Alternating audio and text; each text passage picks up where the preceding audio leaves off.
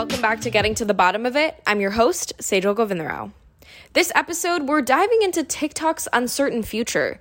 Last month, House lawmakers grilled TikTok CEO Shou Chew for 5 hours about national security and data privacy concerns with TikTok because of its parent company ByteDance, which is based in China. Congress has since been eyeing a TikTok ban for American users, which would have a huge impact on college campuses like GW, because nearly 50%, or just over 64 million users of TikTok, are between the ages of 10 and 29. And just last week, Montana lawmakers voted to completely ban TikTok in the state, being the first state to impose a ban of this nature. So I sat down with GW professors Jeffrey Ding and David Karp, who shared their 2 cents on the current debate about the effectiveness of a potential ban.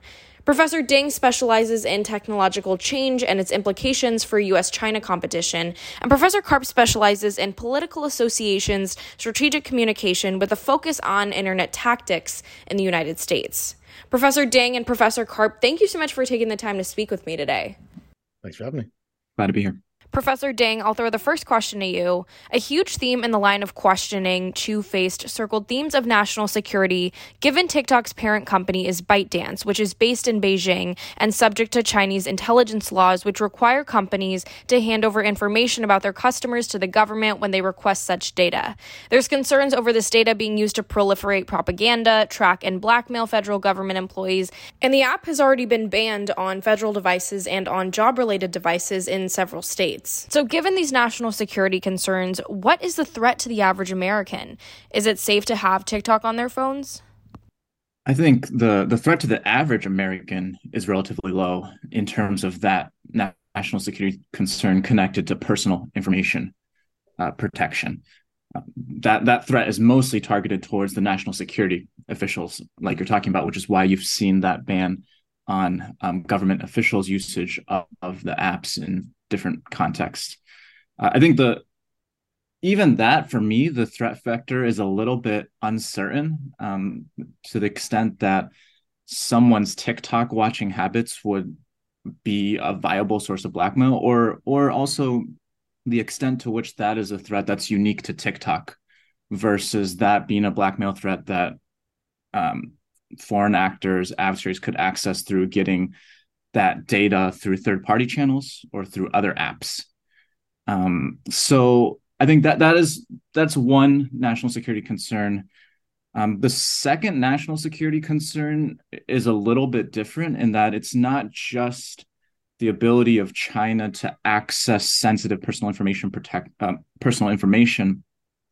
but also concerns about China's ability to manipulate the platform, whether that's through censorship of political material or using TikTok to promote influence operations or state propaganda. So those would be the 2 main national security concerns. And just following up on that first plank you mentioned about foreign actors having access to American users' data, Chew made it a point to emphasize Project Texas, which is TikTok's $1.5 million restructuring plan that will store all U.S. user data on servers owned and maintained by the software company Oracle in Austin, Texas, and access to U.S. data would be managed by U.S. employees through a separate entity called TikTok U.S. Data Security. Simply put, Chew said in his opening statement, "This is American data stored on American soil by an American company overseen by American personnel." However, Chew admitted at the hearing that until Project Texas is complete, which is, poised to be later this year, Beijing-based employees of TikTok would still have access to U.S. user data. So how effective will Project Texas be in mitigating what lawmakers view as a potential national security concern? Project Texas is mostly targeted towards that first plank, right? In terms of protecting U.S. citizens' data and ensuring that it is only managed and controlled on U.S. soil. It wouldn't do as much to mitigate that second plank of the potential use of this platform to spread censorship or propaganda. So I think Project Texas is an important proposal. I think one interesting aspect of all of this is to what extent the Chinese government would be happy with this type of compromise, right? They view ByteDance, the critical assets in ByteDance, the algorithm, as key sort of crown jewels in their technology ecosystem. And something like Project Texas would kind of silo off TikTok into almost like a US asset. So the main two solutions lawmakers are proposing to mitigate TikTok's national security concerns are a ban and a forced sale. A ban would prevent new users from downloading and installing the app and prohibit updates and software enhancements. And a forced sale means that TikTok would divest itself from ByteDance and its ownership would fall into American hands. Will a forced sale be an effective solution if implemented? And what are some of the other possible solutions you see? What a lot of researchers who've dug into the kind of TikTok data protections much more in depth than I have. So I'm citing people from University of Toronto Citizens Lab here. What they've said is even things like a ban, a forced sale, are not going to be that effective in solving that first plank of protecting personal information, because so much of that is being leaked via other apps. Basically, that information is accessible via third-party services. So if someone really wanted to go that blackmail route, there would be options. And so TikTok's privacy protections are about the same as all these other apps that we know and use. Mm-hmm. And that's not a good thing, and that they're all really, really bad. So what these information security researchers have proposed is really the main solution is comprehensive privacy legislation that kind of forces all of these tech platforms, whether they're Chinese owned, managed, or US led or owned, to adopt more comprehensive privacy protections. Thanks, Professor Ding. Now, Professor Karp, I want to toss this next question to you.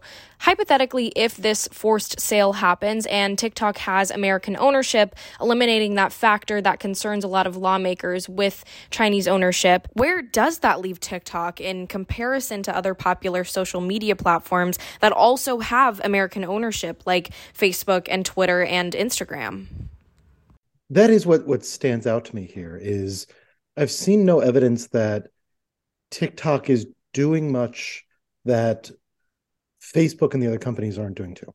And the reason that we care, the reason why we care in a different way, again, is because when Facebook is scooping up all of your data and like trying to get all of your data, even when you're not using the Facebook app, it is trying to hoover up whatever it can. This was the big deal when Apple changed a bunch of its settings so that you had to select into that. And that cost Facebook billions of dollars because Facebook's ad model was built on being able to scoop up your data even when you weren't using the app, as long as you had it installed.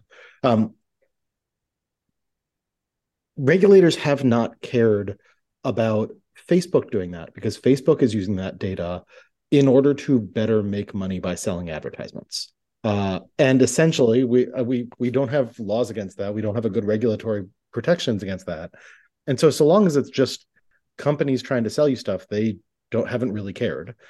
And here the concern is when all of that data gathering is connected to a foreign power that we have mixed but contentious relationships with, suddenly it gets cast in this different light. And that's the reason why the entire research community, the entire policy focus community has been looking at this for months and saying, hey, what would be great is if you passed a law forbidding all of the actions that you don't like TikTok doing. And then, it turns out that Facebook and everybody else will need to not do those actions as well. Mm-hmm. Otherwise, it does kind of seem like this weird targeting of we don't mind when everybody else does it. But if it's connected if it's related to the Chinese government, then suddenly this is awful. It would be nice, like that's kind of my dream, is go ahead and pass data protections for everybody. If they're not going to do that, and I'm not holding my breath, then the backup plan of force a sale to a US-based company so that TikTok is then just hoovering up your data to sell you stuff, just like everybody else, then that makes TikTok bad in the same way that all of the other companies are bad. If lawmakers regulate these social media platforms that are broadly used in the United States, how should they weigh these privacy concerns with users' free speech? So I think we have to just disentangle that a bit, because there's the political question of, I mean, to state it plainly, if you ban TikTok, will the youngs be mad at your party for the rest of their lives? Right? Like the Democratic Party risks becoming phenomenally uncool in the eyes of your generation and your listeners' generation if they are known as the party that banned TikTok, because TikTok is kind of fun, right? So there's that set of political considerations, and those are not nothing. Particularly when, again, I think there are a lot of people, probably people listening to this, who are saying, okay, but TikTok isn't actually any worse than Facebook or everybody else in terms of privacy. If you're only targeting this app that happens to be the one that my generation is on, and you're not targeting Facebook, which is the one that my parents and grandparents are on, okay, I don't like you anymore. So there's First Amendment concerns there, but the First Amendment concerns, I mean, those are going to come up. If you ban TikTok, there's going to be lawsuits, and then it's going to be a question of who is the judge that is handed that case, and how long until it reaches the Supreme Court. Like, it will be a legal mess for years and years. So the free speech questions, I think those come later if there's a ban. I don't think there are free speech questions if you just force the sale, because, and I also imagine that younger, like TikTok users aren't really going to care if ByteDance gets sold to a US corporation, but it still ends up being the same platform. Because I don't think people are on the platform because they love the ownership. I think they're on the platform because they love the community and they love the affordances of it. So I think the free speech considerations come up mostly with a ban, and those end up having it dragged out in courts. But then separate from it is the political considerations of, do you want to be the party that kind of banned fun? And taking a step back for a second and looking at the hearing itself, Vanessa Papas, TikTok's chief operating officer, had tweeted that the hearing felt rooted in xenophobia. So a question for both of you, what are your thoughts on the rhetoric that lawmakers are using surrounding this conversation and that took place in this hearing? We've discussed how there are reasons why the fact that this is a Chinese company makes the national security risks fundamentally different in some ways than if it were just an American company, or for that matter, if it were a Japanese company, right? Just there are concerns about the platform being used as a vehicle for censorship or state propaganda. And so I think limiting it to kind of discussions about the ability for the Chinese state to co-opt TikTok, I think is very valid. But sort of if that gets broadened into like anything Chinese has to be banned, I think that's where we have to draw the line. So I think there's a way to have a nuanced, balanced discussion that acknowledges the risks of the fact that this platform is owned by a Chinese company without straying too far into xenophobia. What I would say, particularly on Jeffrey's second plank, the propaganda element, like, let's imagine for a moment that instead of this being a Chinese platform, it was a Russian platform, and that the most popular social media platform that was generating almost entirely algorithmic content recommendations for you, going into an important contentious election, I think it would be entirely reasonable to look at that and say, well, okay, there is strong evidence that the Russian state has tried to influence US elections through propaganda efforts before. We don't know how these algorithms work. It is not transparent. Ergo, we should be a little worried that they are going to the state is going to make this company put its thumb on the scale in the next election. If this was Russia, I think that would be an obvious conclusion. And I think that's still a conclusion, given that like our relations with China aren't exactly where they are with Russia, but there is some real competition going on around here. I mean, like, these are states that like do compete directly with each other, and like we sometimes get hacked by Russian state actors. Given all of that, I think it's still a legitimate concern. It's just that since we don't have the obvious record with China that we have recently with Russia, it feels and since again TikTok isn't really doing anything that a bunch of US companies are doing. It's just they're just doing it to make money. It just feels a little weird to say, oh, now you care. But I think if you consider the Russia example, like, well, yeah, if this is going to get used a lot in elections, we should probably be a little worried about whether or not it can easily be used for state propaganda. And like that's a valid concern. Another element to why lawmakers are considering banning TikTok is because of the app's amplification of harmful content relating to misinformation, deadly internet challenges, self-harm, and eating disorders. Other social media applications, such as Facebook, have been accused of doing the same. Is there something strikingly different about TikTok's algorithm? So it's hard to say because these algorithms, they aren't transparent in how these algorithms work. What people have been saying for years is what sets TikTok apart is how good their machine learning is at identifying signals from users on what sort of content they want. And by want, what we really mean is what will they continue to watch? They can like measure how long you spend on a piece of content, and they can measure the attributes of that content and then make connections to give you more content that they predict you are likely to like. That can make like that also, like all the misinformation concerns that we have with other platforms, we have with TikTok as well.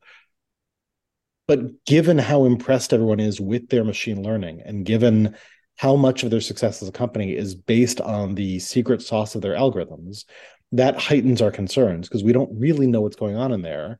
And it's their competitive advantage. So it's not like they're going to tell anybody. And one last question for both of you. What's your message or piece of advice to students who are trying to cut through the noise of this conversation and navigate what this actually means for them as TikTok users? And how can they be more informed in protecting their own privacy, their mental health? My main thing that I would say is your data is being harvested, repackaged, and sold in a completely underregulated system. And that's not a TikTok problem. That's all of the platforms problem. This has been an issue for years and years. The way to solve it isn't regulating TikTok, but we do need to solve it. So the thing that I would encourage listeners to come away from is there are bigger problems that we should be demanding regulators actually deal with. Yeah, +1 to all of that. And I'd add to take my class on emerging technologies, AI, and international politics. The first class this semester, we covered the TikTok ban. And we had one student who worked for the lobbyist that defended TikTok, and another student who had interned for like the legislator that introduced the bill to ban TikTok. So it's a fun class. And actually, one of our takeaways from the discussion was a lot of the people talking about this aren't on the app itself. And kind of students really do have that in-field expertise to contribute to these debates. So I think that's, if you're thinking about as a student, what are the areas where I have the most value add and areas to contribute, technology policy, intersection of emerging technology and politics is definitely an important area. There's no doubt that many experts and lawmakers are concerned about TikTok's security risks. But what's up in the air is what politicians will actually do about TikTok, whether they ban it nationally for American users, force its sale to an American company, or we see more statewide bans as we just did in Montana. We'll be keeping an eye on developments over the coming weeks. And Professor Ding and Professor Karp, thank you so much for joining the pod this week and providing your insight. Thank you. Thank you. And thanks for listening. We'll be back next week.